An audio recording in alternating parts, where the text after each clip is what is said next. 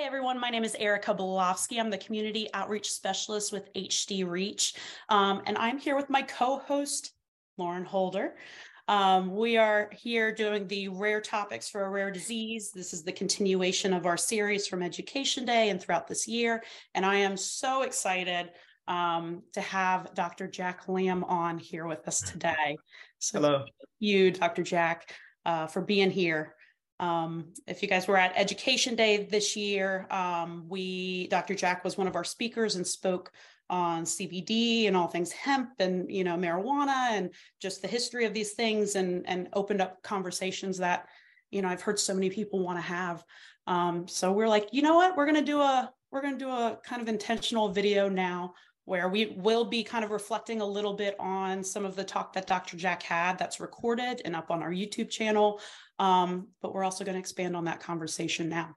So Dr. Jack, can you just give us a little bit for people who do not know who you are, tell them a little bit about who you are? Sure. Yeah. Thanks for having me here. It's a pleasure. And I really enjoyed, meeting a lot of the people that attended the conference and the talk and things.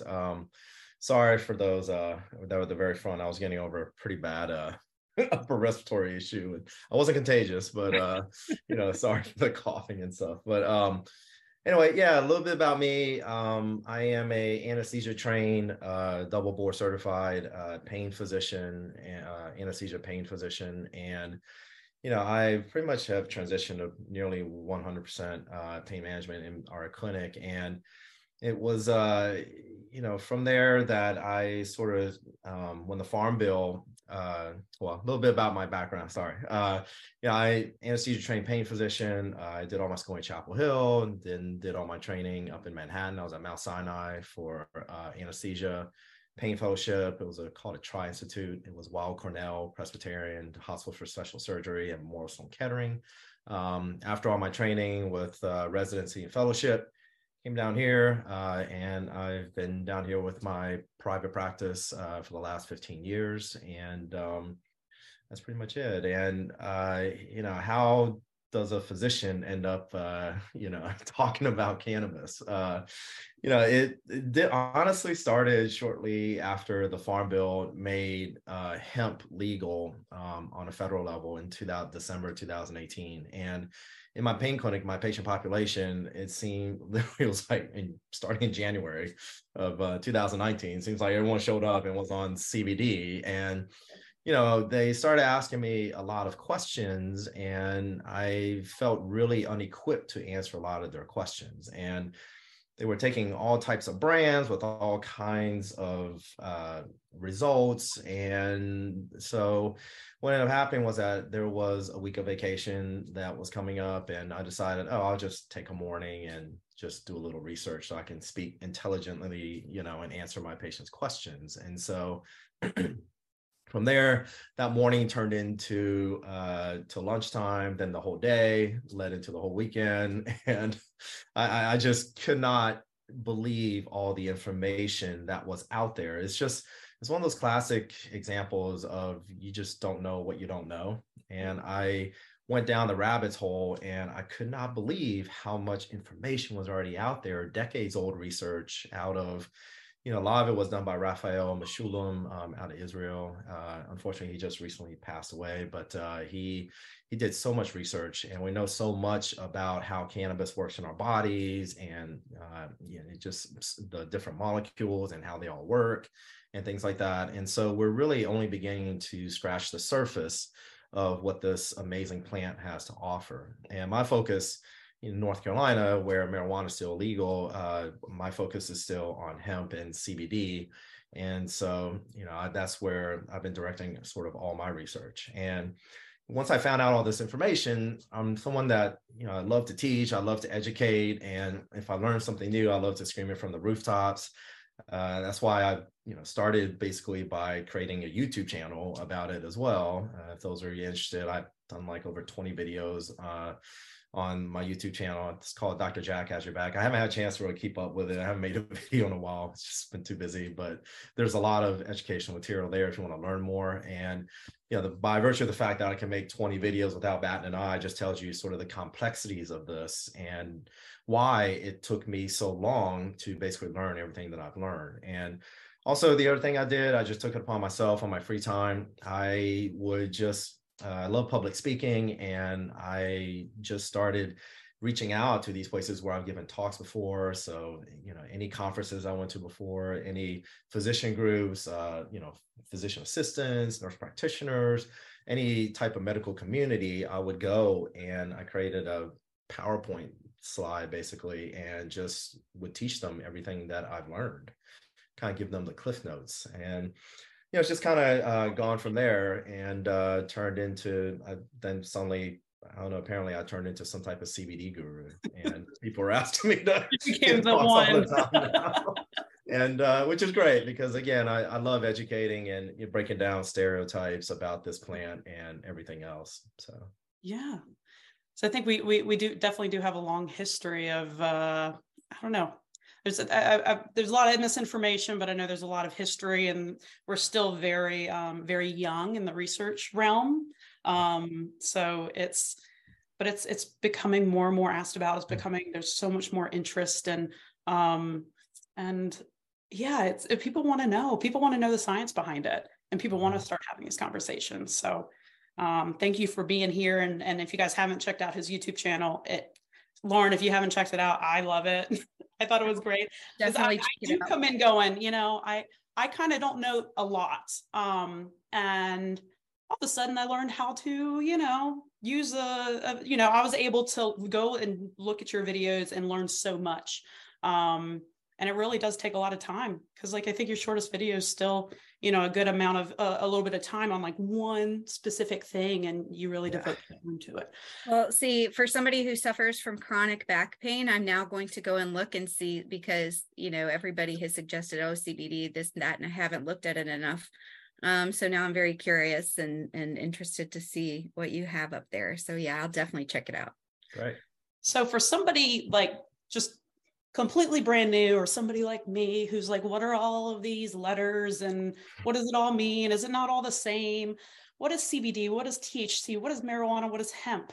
So a lot of people ask that question, and rightly so, because as you mentioned, there's just so much misinformation out there. So one thing to know is that the difference between hemp and marijuana, it's not like they're different species of the plant or anything like that. It's purely nomenclature is all it is. The federal government just decided to, for whatever reason, designate hemp as having less than 0.3% THC. And that pretty much doesn't, cause a euphoric or a high in anyone like marijuana does. Anything above that, they deem it as marijuana. And so when we did the farm bills, you can extract CBD from hemp, and that is completely legal now, but you cannot extract CBD from marijuana, even though you are, even if you were to sell CBD isolates, that's just pure CBD. If they got it from a very high THC strain of cannabis, that's still deemed illegal. So, the laws, they're evolving over time. And so that is kind of the biggest difference between the two, is that one causes a euphoric effect, which is deemed as marijuana, and the other one is less than 0.3% THC, which is deemed hemp, essentially. And so what is CBD and THC? So CBD is cannabidiol. THC is what's commonly associated with marijuana and gives you the high. They are both forms of cannabinoids, which are within the cannabis plant.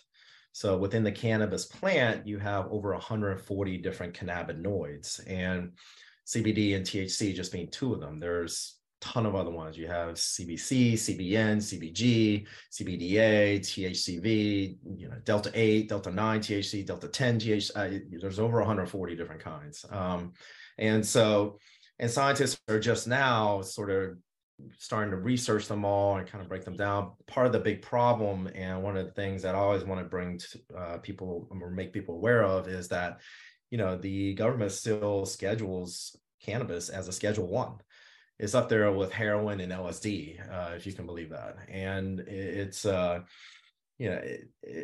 needs to be rescheduled, because the problem with that scheduling is that, well, number one, it's just inappropriately scheduled, but number two, any researcher that wants to conduct research on a Schedule 1 substance has to go through so much red tape in order to conduct that research. And so the research is sort of slow going because of that reason. And but if you go, like I always tell people, a great resource is just go to Google Scholar. And so just in Google, type Google Scholar, take it to the Google Scholar search engine, and you can just type in, CBD and Huntington's, and, or CBD and, muscle weakness, or, something like that. And it'll pull up all these research papers. They are research papers. And so there is a sort of that, it can be a little dense at times. But I also feel like just in general, the internet is just kind of packed full of information these days. But I read a lot of it, but just know that some of it is sort of inaccurate. And I think a lot of people are just copy and pasting other websites, and the same mistake I see kind of propagating itself on numerous websites. But anyway, so yeah, that's the biggest difference between THC, or rather CBD hemp, and marijuana. And CBD has been the focus because it is one cannabinoid within the cannabis plant that comes in a very high concentration. And sort of it's been researched the most out of all of, I don't know, between that and THC, I guess, of the other cannabinoids. And so we know a lot about it and sort of how it works in the body. But, even after all that we know about CBD, we're still learning a lot more all the time, and how it interacts with your body's own cannabinoid system. That's actually what I was going to ask you. I heard from somebody that we have cannabinoid receptors in our body. Yeah. So this was a thing that blew my mind. And this is the anesthesiologist in me, in that, right. So as an anesthesiologist, pharmacology, physiology are kind of like our thing, and, and how the two interact. Like, things have to make sense to me on, a physiologic level, a scientific level, for me to really buy into it. And that was the thing that blew my mind when I started learning, when I first read the word endocannabinoids. Anything that says endo means your body's. And so if you translate it, that's your body's cannabinoid system.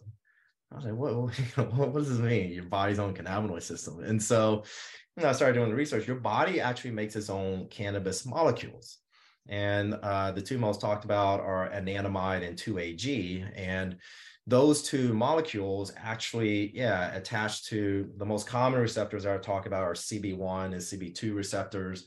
CB1 is more sort of concentrated within the central nervous system, like your brain and spinal cord. That's actually the receptor that THC mainly binds to. And interesting fact is that, some people want to equate CBD with THC, but they couldn't be more different. People that know their stuff and use marijuana recreationally, mainly for its euphoric effects and things, actually, they don't like a strain that is very high in CBD. Because what happens is that you have a molecule like the CB1 receptor in your brain, face it this way, and THC attaches to it in your brain, and it causes that euphoric effect. What CBD does, actually, it comes on the outside of the receptor and it modulates or changes the receptor so that it doesn't bind the THC as well. So the more CBD you have, it actually causes less of a euphoric effect from the THC. And so, I get these people all the time of like trying to equate the two. And I mean, if you think about what I just said, right, CBD is sort of the anti-THC, if you will, for the people that for whatever reason are so, against THC or something like that.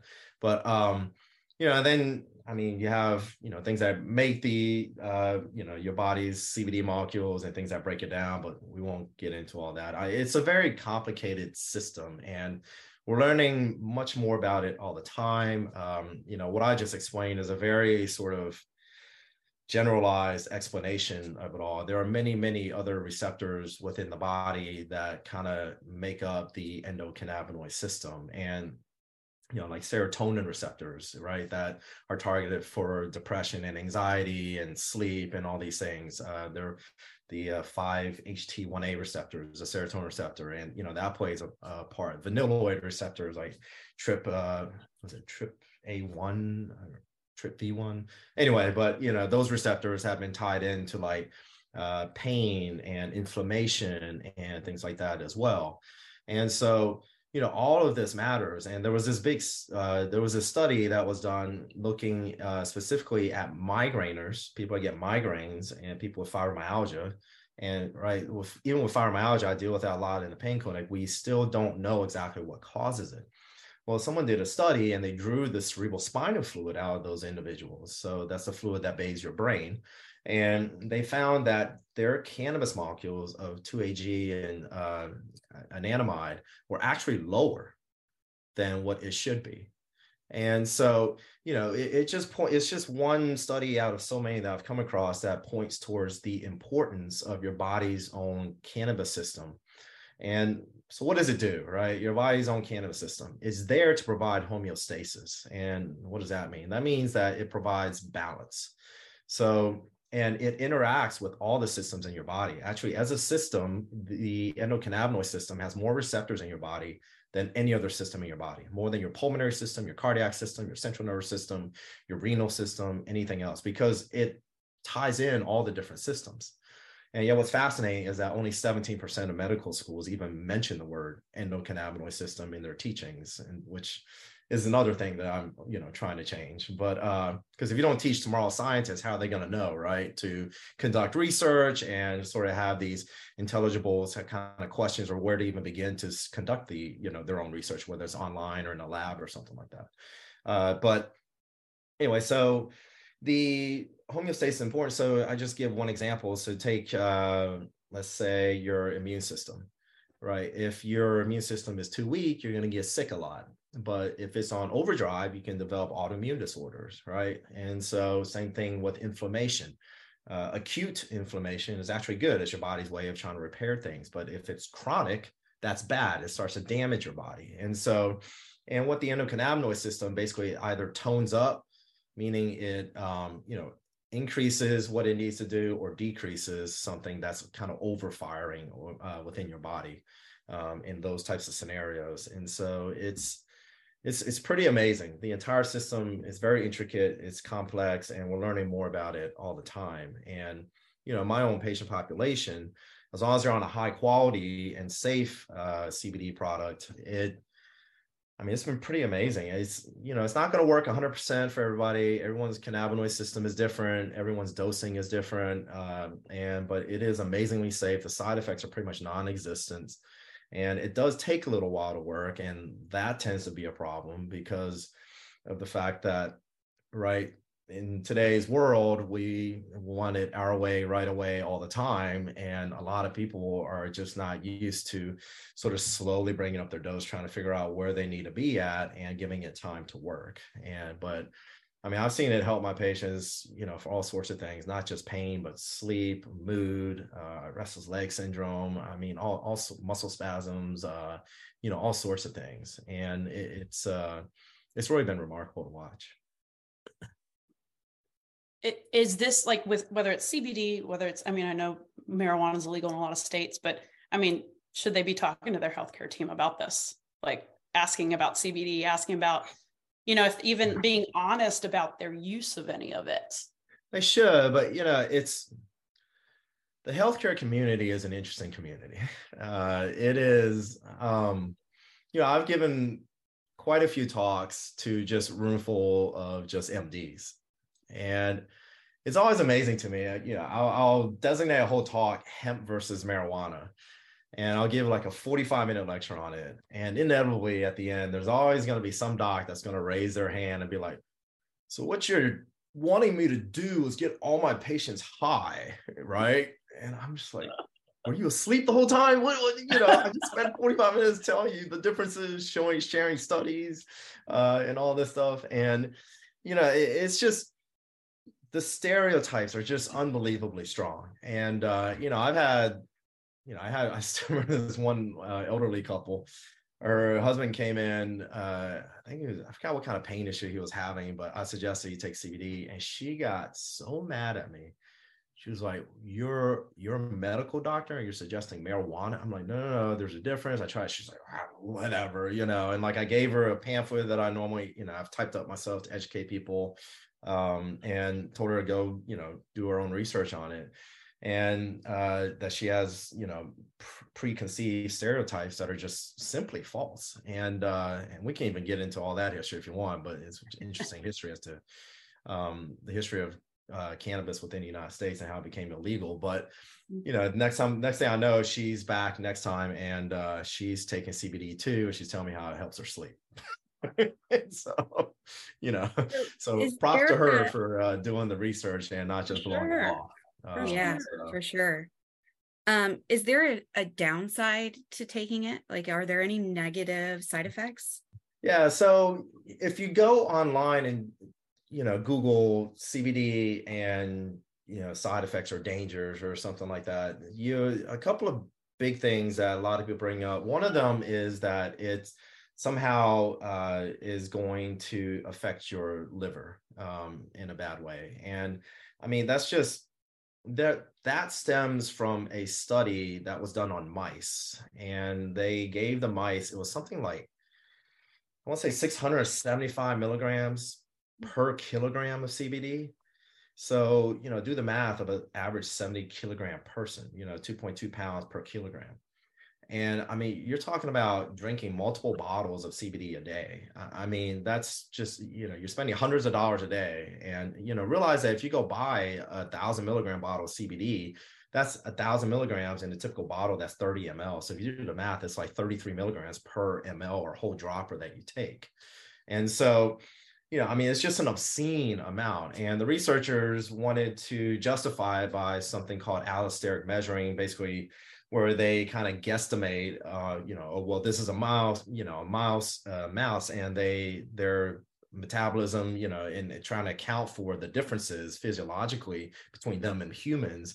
But I mean, if you just do a simple Google on allosteric measuring, I mean, it's just, everyone's just like, oh, it's completely unreliable. You can't use that as a measuring system. And so that's where the liver damage part of it came from. I mean, it's completely ridiculous. And I mean, the typical dose range, if you want to call that, is anywhere from 20 to 120 milligrams a day that, the vast majority of people are taking it. And then the other thing is cytochrome P450 enzyme. And that's the thing where, some of you that, might have been told if you're on warfarin, which is a blood thinner, not to eat like grapefruit or something like that. And it's because it messes with this enzyme that breaks down drugs and things like that. And so, that is also something that I have looked into, and it typically is something that I've noticed that only in the research that it only happens at higher dosages as well. I have not, it's gotten to the point that I basically suggest CBD to all my patients, and I don't even look at really at their med list anymore. If they're on chemo and things like that, I do tell them, just talk to your, oncologist about it. But I mean, they always typically come back with the same answer. The fact of the matter is that the amount of time and effort it took me to get to where I am to learn everything that I have learned about it was just mainly just sort of a passion-driven project. I mean, your average doctor out there, between having to go to, keep up with their CMEs or continuing education credits and, keep their practice running, especially during COVID and the current, healthcare environment. I mean, just, the average doctor just doesn't have time. And I mean, it's just, people, to answer your question earlier about, do you talk to a healthcare provider? Me not being anyone's physician that's going to be watching this most likely. Yeah. I mean, my default answer is yes, talk to your healthcare provider, but there's probably a 95% chance, if not higher, that your healthcare provider is not going to be able to answer your questions about it. And I mean, I've had patients refer to me just purely to come in, make a consultation, just talk about CBD. And I mean, it's just, I think within hundreds of miles here, I might be the only doctor that knows as much about, CBD and cannabis as, compared to most people. So. Well, so I'm just like, I'm so, and like, I'm all about this. Like, I'm like learning so much already. I'm like, I was at your talk in education day. So I'm like, I remember the mice study and how mind blown I was about that study. And, but I guess, so with THC, and do you know if there are like negative effects on the brain depending on levels of THC? Like, Yeah.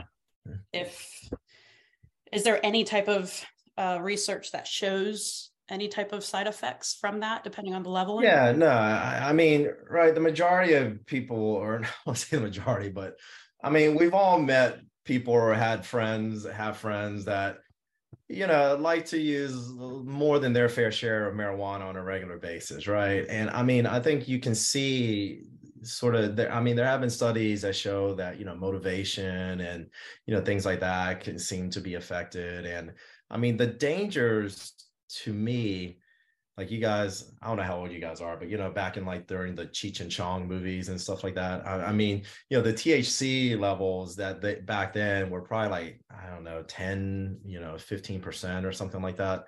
But I mean, the problem is that as marijuana became more popular, and the crazy thing is that people think that you need so much land to like satisfy, like, say, a country's usage of marijuana. I mean, you don't.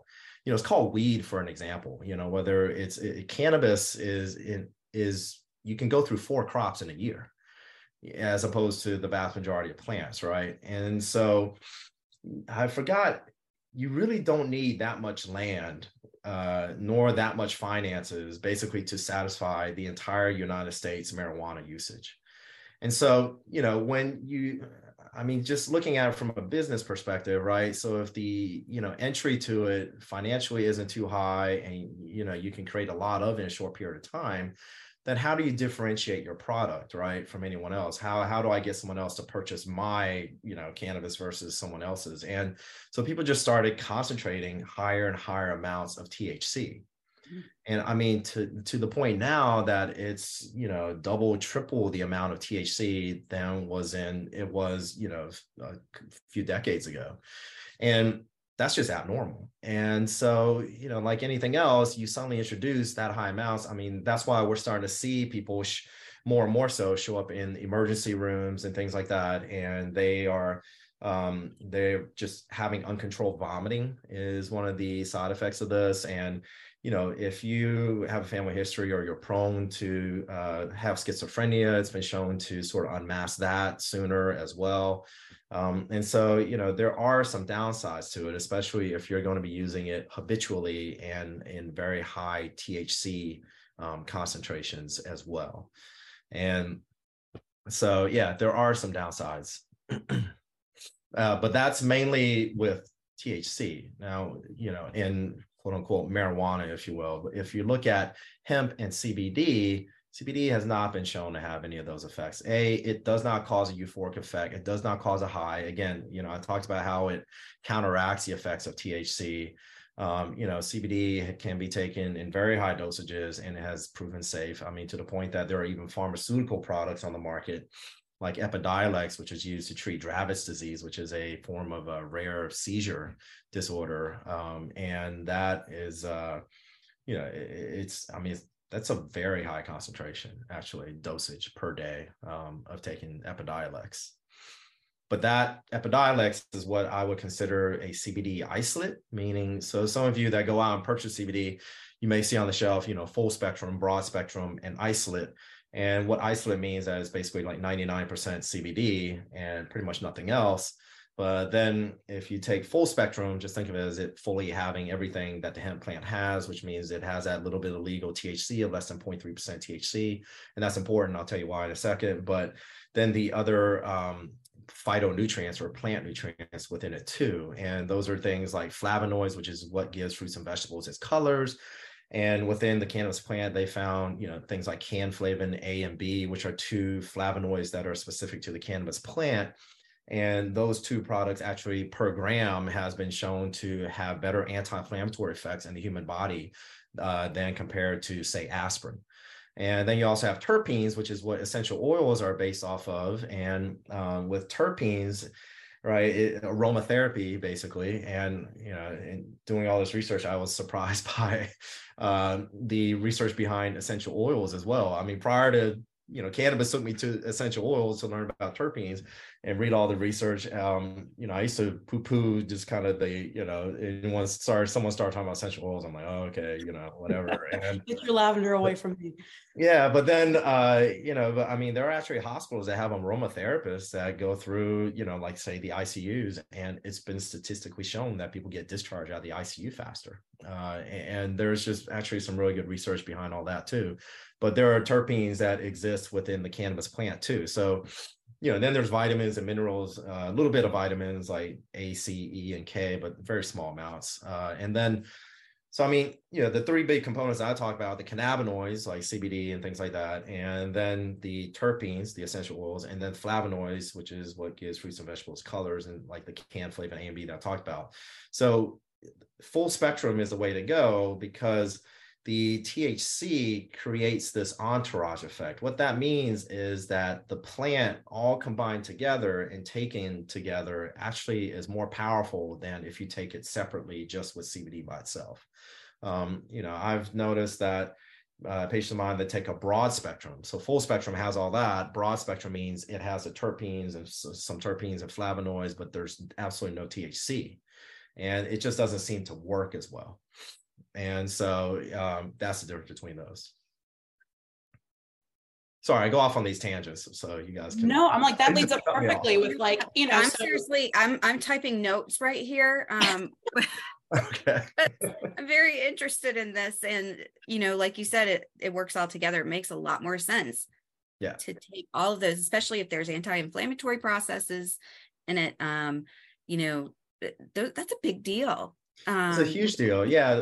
I mean, it's been shown that, all these plant nutrients and the interaction of like the THC and the CBD and the terpenes and the flavonoids, like they actually help to cross like the blood-brain barrier. They help to amplify and create these synergistic effects at the receptor molecule level and all these things. And so, that's why you're seeing that someone that takes a pure CBD product actually has to take higher dosages and still might not get the same effect as if they took, like, say, a full spectrum product. But the downside is that, right, a lot of businesses and things, if your work is testing for THC, then you can't take a full spectrum, right? And you could take, say, a broad spectrum or an isolate, but you're going to do so at your own risk, right? And that's where, we can talk about what makes a high quality CBD product, but even a high quality CBD company, they are not going to guarantee that either broad spectrum or isolate are going to absolutely allow you to pass a drug test, because I mean, there's plenty of people out there, they use marijuana and take their product, and then they fail, a P test, they get fired, and then they try to sue, right? If you're a company that says, we guarantee that you can pass a drug, it just brings about frivolous lawsuits, right? And so no company's going to say that, not because of lack of confidence in their product and their quality assurance, but just to avoid that legal aspect of it, right? I think all of our bodies are so very different too. So I'm assuming, processing extremely differently. And that's sort of the problem, right? Is that when, especially Western medicine trained physicians like myself, we are used to, you have a disease, here's what you take, and here's the dosage. And this is when it should kick in, and these are the known side effects. Well, all that goes out the window when you're trying to take cannabinoids for health and wellness reasons. And so, what you are taking it for, the duration of how long you've had this issue that you're taking it for, the severity of it, all these, and your body's own cannabis system and how beat up it is. From years of, aging or eating processed foods and smoking and poor lifestyle and, all these things that kind of beat up your endocannabinoid system over time. Everyone is different. And so, you kind of pick a starting point and then you kind of titrate from there to see how it goes and titrate to effect, basically. Now, what is the best way of taking it? Like taking CBD? So I have a lot of people, right? They come in and they bought some type of gummy and they're taking it, and because the person at the hemp store told them that, this is a good one, and it very well may be. But the problem is that if you take something like CBD by mouth and it hits your GI tract, it does not absorb well into your body. It's hard to get CBD into your body, actually. And so what ends up happening is only 3 to 7% of the CBD actually gets ever absorbed through the GI tract. Only 3 to 7%. So 3 to 7%. And so then there's the other common route, right, which is vaping or smoking it. But if you go to the American, Lung Association, there's a there's a reason why you never see any type of animal standing over something that's burning or, and just inhaling. I mean, it's just kind of common sense in mammals. Humans are the only mammals that will do something, will light something on fire and just, inhale it willingly into our body constantly. And the reason is because it causes lung damage. Yeah. And so, anytime you burn something and inhale it, it's going to cause an inflammatory response in your lungs. And that inflammation ultimately leads to damage of the lining of the lungs. And so I never, but the benefit of inhaling is that it works very quickly, but also disappears faster. I suggest using it sublingually under the tongue. I tell my patients to put it under the tongue, hold it there for 60 seconds, about an hour before bed. I mean, the jury's still kind of out as to whether it truly does make a difference for something like CBD that doesn't absorb well, that's, immersed typically in like MCT oil or something like that, holding it on your tongue. Like, does it really make a huge difference? I mean, I tend to think that it does based off what I see clinically, as opposed to just swallowing it, but I might be wrong.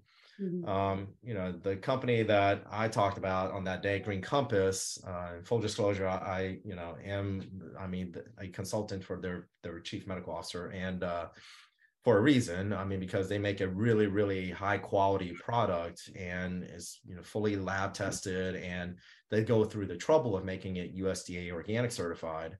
And that's a big deal because just real quickly, the cannabis plant, it's an amazing phytoremediator. That means that it pulls everything out of the ground amazingly well. And so a lot of people don't know, but during Chernobyl, they actually planted a bunch of cannabis everywhere, even pulls radiation out of the ground. It's used to cleanse soil, all these other things. So if you have someone that, say, is growing cannabis, but is downstream from, say, a hog farm or chicken farm or something, I mean, God knows what is being absorbed into there. And so great, you get third-party lab tested, but you also got to know, I mean, the government has shut down labs before that were doctoring their testing for CBD companies. CBD was trending for a while, a long time there, and everyone, their mother was making it. So there was all these sort of nefarious players in the space just trying to earn a buck or two. Okay. I think it's been, the quality has become a lot better recently, but to me, getting a USDA organic certified one is important, and just kind of researching the company and, seeing what they're about, what their priorities are. Ideally, they are a seed to shelf company, meaning that, they grow it all the way from a plant till it hits the shelf within the store, so that they can have all the quality assurances and verticalities there. And that's just, one way to make sure that you're getting sort of a high quality type of product. And again, if you're going to try first one, full spectrum, if it's doable and allowed at work. But what was I talking about earlier before I went off on that tangent? We're talking about, there's something else I was going to say. You were asking, what did you ask me? It was, I can't remember. Anyway. I know we were talking about the difference between liquid and eating it. Oh, yeah.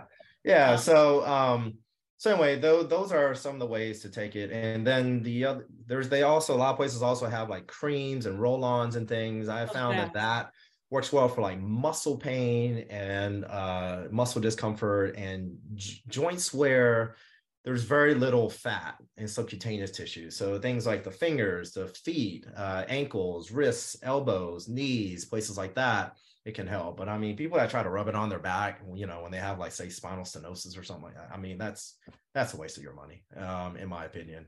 But, much better to take it orally, sublingually in situations like that. So, but, so getting back, so if you nanosize the, say, gummies or jellies. So, Green Compass has one that's nano size that increases the surface area by, say anywhere between 5 to 10 fold. And so that means you get a 5 to 10 fold greater absorption.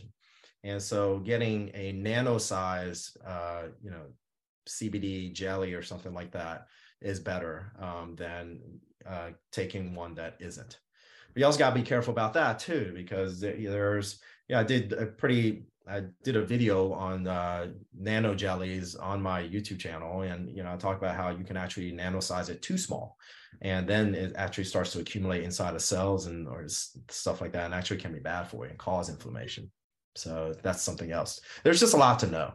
Yeah. So boiling it down to full spectrum, liquid under the tongue, doing your background and your research, and Feed the Shelf and USDA approved, making sure you do your research when looking into your CBD.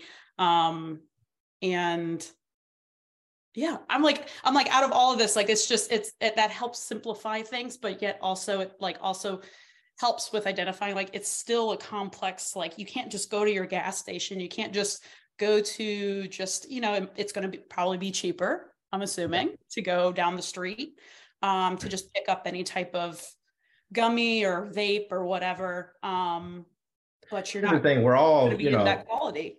We're all bargain shoppers, right? And especially in the world of CBD, because it is expensive. And in the world of CBD, you get what you pay for. I mean, if a company like Green Compass, let's say, if they could sell you a high quality, safe, lab tested, USDA organic certified product and undercut the entire market, right? They would just dominate the whole space, right? If they could do that, they would. But there's a reason why you pay what you pay. You truly get what you pay for when it comes to CBD. Keeping that type of certification and those type of stringent parameters in your lab, in your field, that's expensive. And, that gets passed on to the consumer. And so, you could take a cheaper quality substance. Actually, the WHO and the FDA did some studies in the early 2000s where they went and pulled some bottles of CBD off the shelf. And one of them found that 70%, the other one found 90% of the CBD products that were on the shelves at the time either did not have what they said they had, or had things like bacteria, mold, fungus in them, or, other things, pesticides, called microbiomes, if you want to call that. And, so it's important for you to do your homework. Yeah. Are there and I did a whole video on, what makes a high quality CBD. So, people kind of want the synopsis and a longer version, they can check that out. Sorry. That's okay. Are there medications that you know of that interact with CBD? Again, it goes to that cytochrome P450 enzyme. And the common one, the things that if you look up online, they'll talk about like chemo drugs and blood thinners are sort of the two big ones. Okay. And so in those two situations, I guess you want to be careful, but I've had plenty of my patients on blood thinners and taking CBD, and I have not noticed any difference in their bleed rates. So how would you recommend talking to a doctor about it? If I say, like, I do go to a pain clinic right now for my chronic pain, how would I go about talking to my doctor about that? I would just bring up, say, hey, I've heard a lot of good stuff about CBD. Do you know anything about it? And just ask them in medical school, we're taught to ask, open-ended questions like that, and just see what they say. And chances are you're going to have to go and do your own research. Yeah. Well, we're used to that in the HD community. Yeah. And it's honestly, in this day and age, right? I love it when my patients challenge me sort of intellectually, because it forces me to be a better doctor, and it forces me to go online to learn the latest literature. And, if you go to the US Medical Library, I forgot what it's called, they have something like 33 million peer-reviewed published articles there. It's impossible for me to know all that, and every year there's something like 3 million more being added. And this is why I think that, AI and things like ChatGPT, I don't know if you guys have played with that from OpenAI and things like that. I think that's the wave of the future, is going to take over healthcare as well. And I mean, it's just, we live in an age of exponentials in knowledge, and, there's no reason for someone to not be able to become an expert with something unless you're, financially in a situation, socioeconomically, that you don't have internet and a computer at home.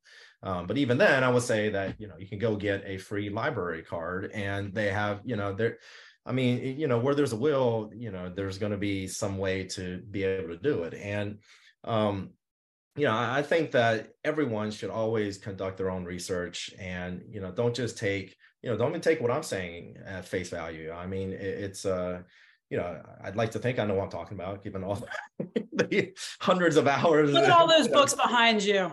Yeah, that I have. I mean, I tend to, go a little crazy researching stuff when I get really passionate about it, and because I want to learn everything I possibly can about it, so I don't misinform and misspeak. And especially if you're going to go on social media, it's, I remember when I put out my first YouTube video, I was just like, oh man, there's a lot of pressure. I mean, I researched it and rewrote the script numerous times because, right, once you put it out there, I mean, everyone's going to be this hindsight critique person, right? And everyone is going to be able to Google stuff. And, the minute you put it out, it could be outdated. Some new research can come out. And so, it's a lot to sort of keep up with. And, so, I would hope that anyone putting information out there always does their due diligence, but as we see in the world, that's just not the way it works.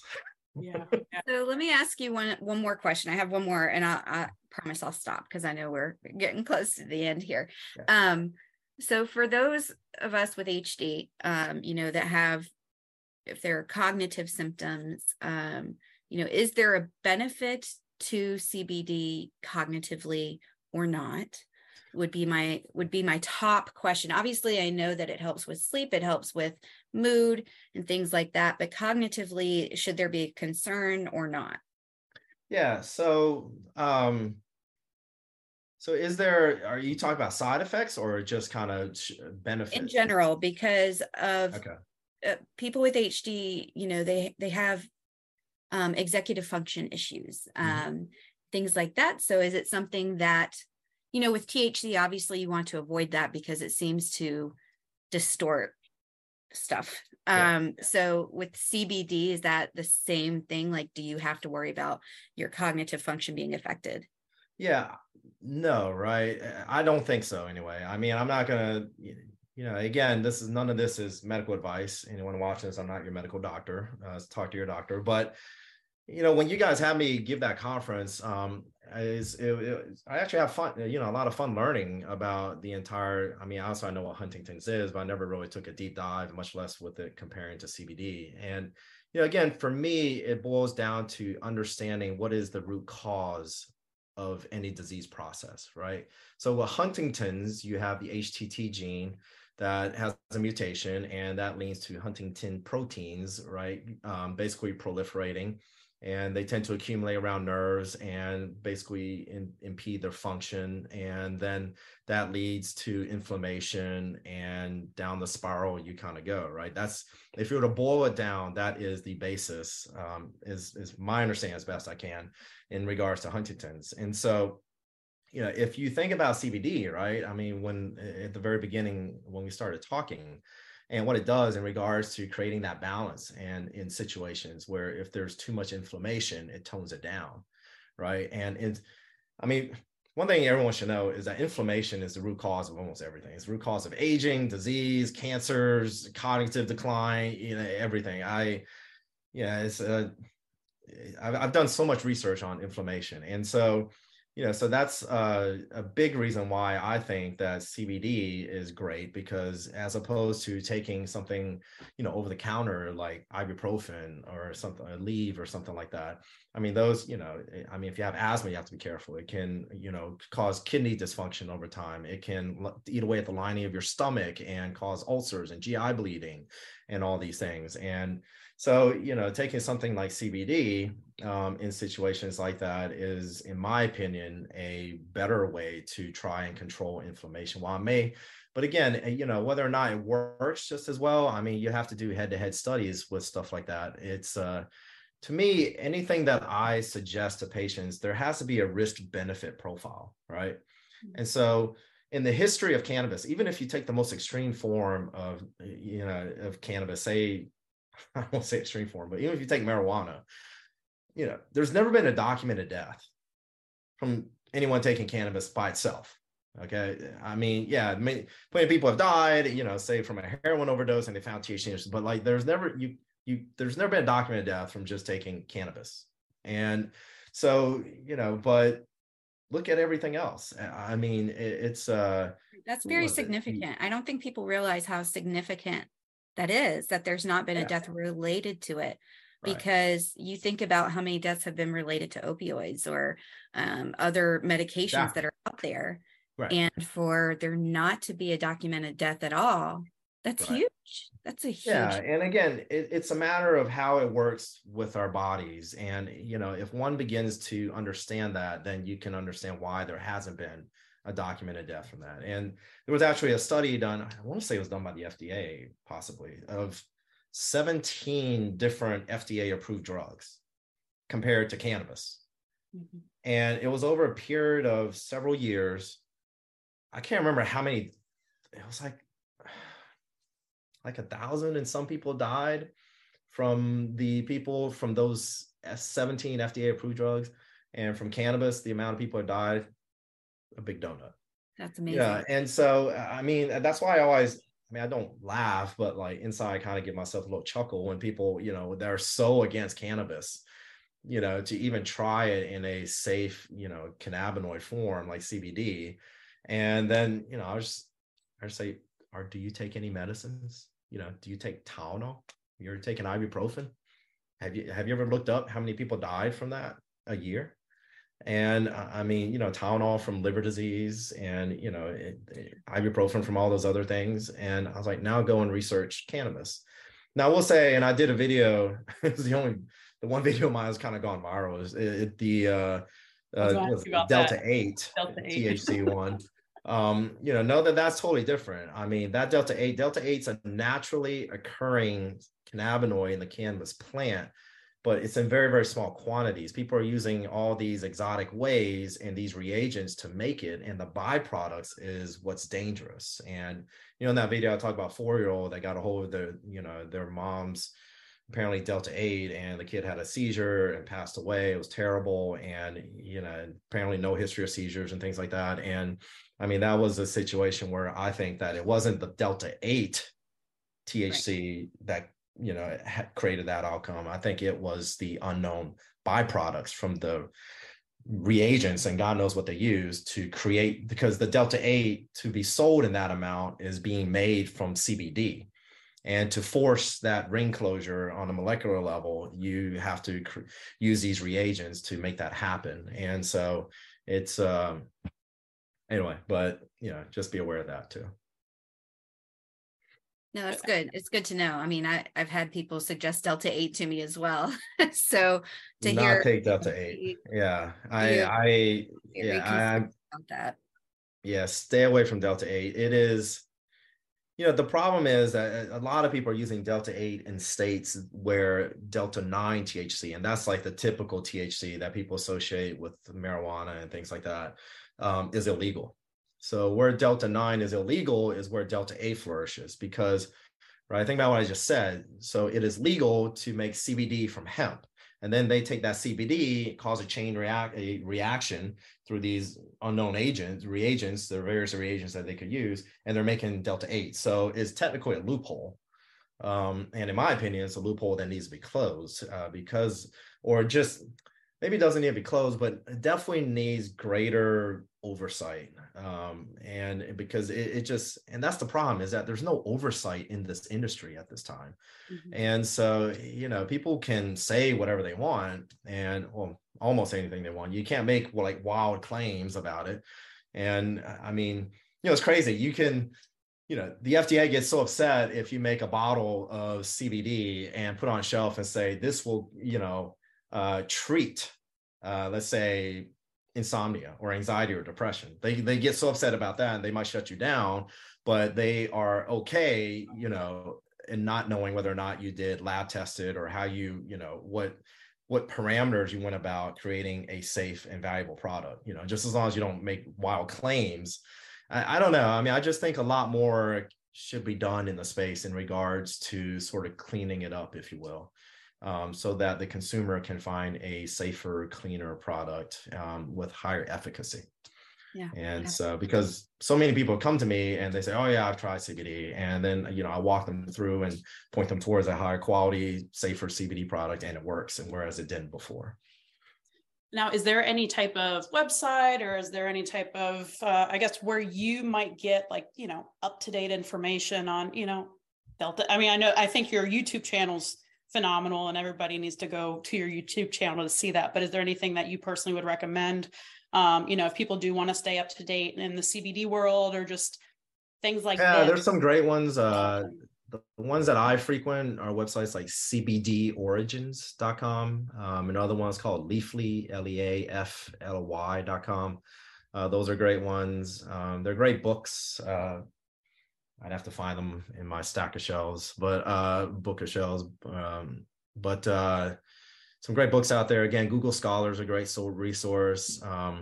If anyone is watching this still, it's like, the stereotypes of cannabis. You can go watch Sanjay Gupta from CNN. He did a 4-part series over a span of several years. I think it's just called Weed, and it's on YouTube, so you can watch it for free. And I mean, watch that. If you don't walk away, he basically goes to and interviews, people, patients, and researchers and things. I mean, if you don't walk away watching that 4-part series and change your mind about your viewpoints and stereotypes on cannabis, then I don't know what will change it.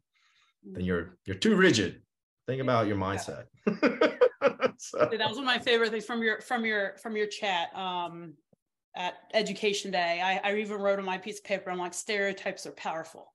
And I'm like, I just love that, because we, as an HD community, there's a lot of stereotypes. There's a lot of history of taboo topics. There's a history of things that just have not been talked about. So I would, compare some of it similarly to just CBD, and where there's this history and this stereotype. And it just, we all need to be doing our own research. We all need to be talking about it, opening conversations and inquiring and being louder, I guess, being louder, do your research, talk to professionals who are really immersing themselves now.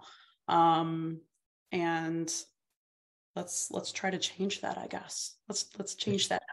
Yeah, I mean, stereotypes are right. It's, once you have a stereotype in your head, as with it, pretty much anything in life, right? I mean, you tend to see what you want to see, and you tend to just gather confirmation bias, and you tend to be very quick to dismiss information that goes against your thought processes, and very quick to accept things that actually go in line with it. It's human nature.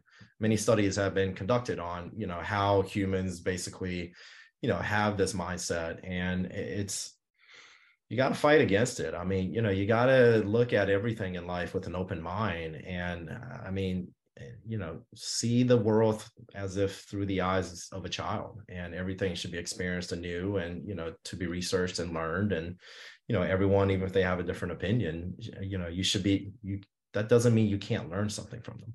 Yeah. So, yeah. Period of deconstructing. Yeah. I mean, it's yeah. Well, Dr. Lam, thank you so much for sharing all this information. It's been very helpful. Yeah, you're most welcome. Thanks for having me on. I appreciate it. Wonderful, Dr. Lam. We thoroughly appreciate it, and just thank you so much. So you guys, please, your YouTube channel again, Dr. Lam? Dr. Jack has your back. Dr. Jack has your back. I'm sure he does. So go to his YouTube channel, check out his videos. They are excellent. This is going to be up on our YouTube channel, along with his talk at Education Day this year. And we're grateful to have you and your knowledge. So thank you so much, Dr. Jack. All right. Thank you. You guys have a great day. Take care.